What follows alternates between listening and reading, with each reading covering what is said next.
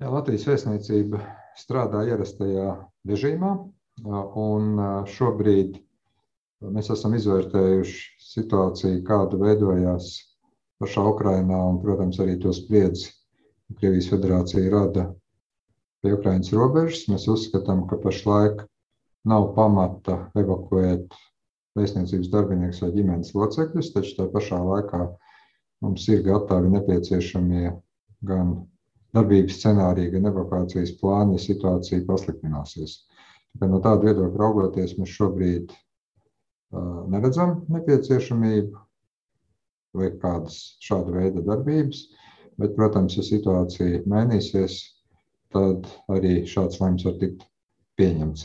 Mēs arī šodien Eiropas Savienības ārlietu padomē diezgan plaši šo jautājumu apspriedām, un faktiski Eiropas Savienības dalībvalstis pašlaik ir nonākušas pie līdzīga un vienota secinājuma. Apspriedīsimies arī nākotnē, un situācija attīstoties, tad arī redzēsim, kādas lēmumus pieņemt. Kas attiecās uz Latvijas valsts piederīgo ceļojumiem uz Ukrainu, jā, tad mēs esam nākuši klajā ar tādu ceļojumu brīdinājumu. Īpaši mēs aicinām nedoties uz Donbas reģionu, Luhanskas vai Doņetskas apgabaliem. Aicinām arī valsts piederīgos, kam ir nepieciešamība apmeklēt Ukrainu, pirms tam noteikti reģistrēties Latvijas ārlietu ministrijas konsulārajā reģistrā.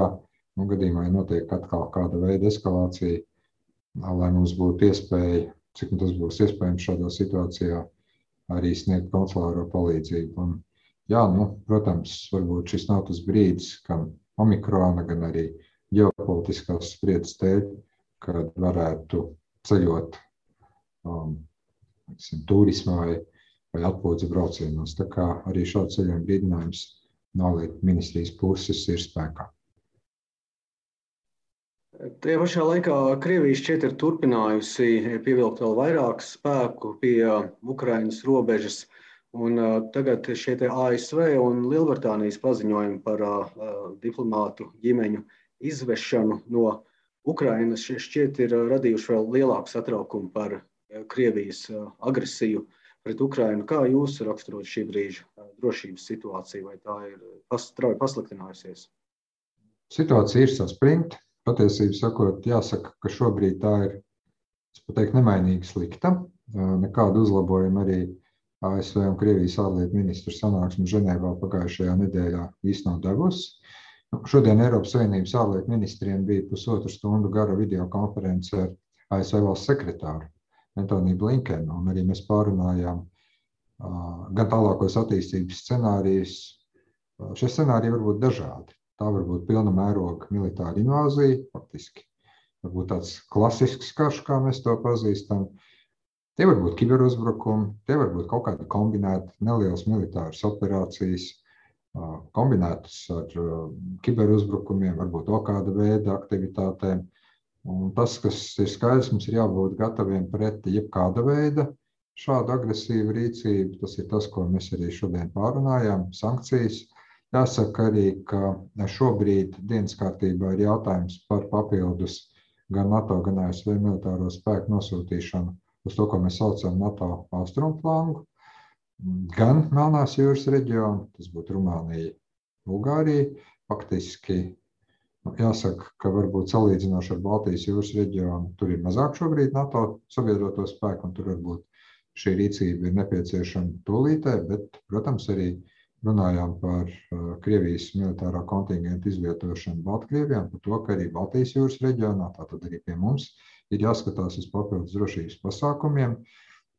Baltijas valsts arī kolēģi man ieskaitot aicināja uz šo plānošanu un rīcību, un es domāju, ka faktiski tas, ko Krievija šobrīd dara, cenšoties uzlikt veto gan NATO paplašināšanai, gan tālākai sabiedroto spēku izvietošanai austrumu flangā, tā ir faktiski radījusi pretēju efektu. Un ar to ir jārēķinās. Redzot drošības situācijas sāsinājumu, protams, ka arī NATO darīs visu, lai pirmkārt savu sabiedroto drošību nodrošinātu, un tas ir arī šobrīd tas, pie kā strādājam mēs, strādā sabiedrotajiem, kas ir tagad ārlietu un aizsardzības ministrija atkal jautājums numur 1. Es domāju, ka varbūt šodien rīt mēs gluži spēkus vēl neredzēsim pie sevis, bet faktiski esam tuvu tam, lai būtu vēl viens, tā kā līdzīgi 2014. un 2016. gadā būtu vēl viens vilnis, kurā arī mūsu drošībai parādās kāda papildus garantijas elementi. Paldies par komentāriem, ministra.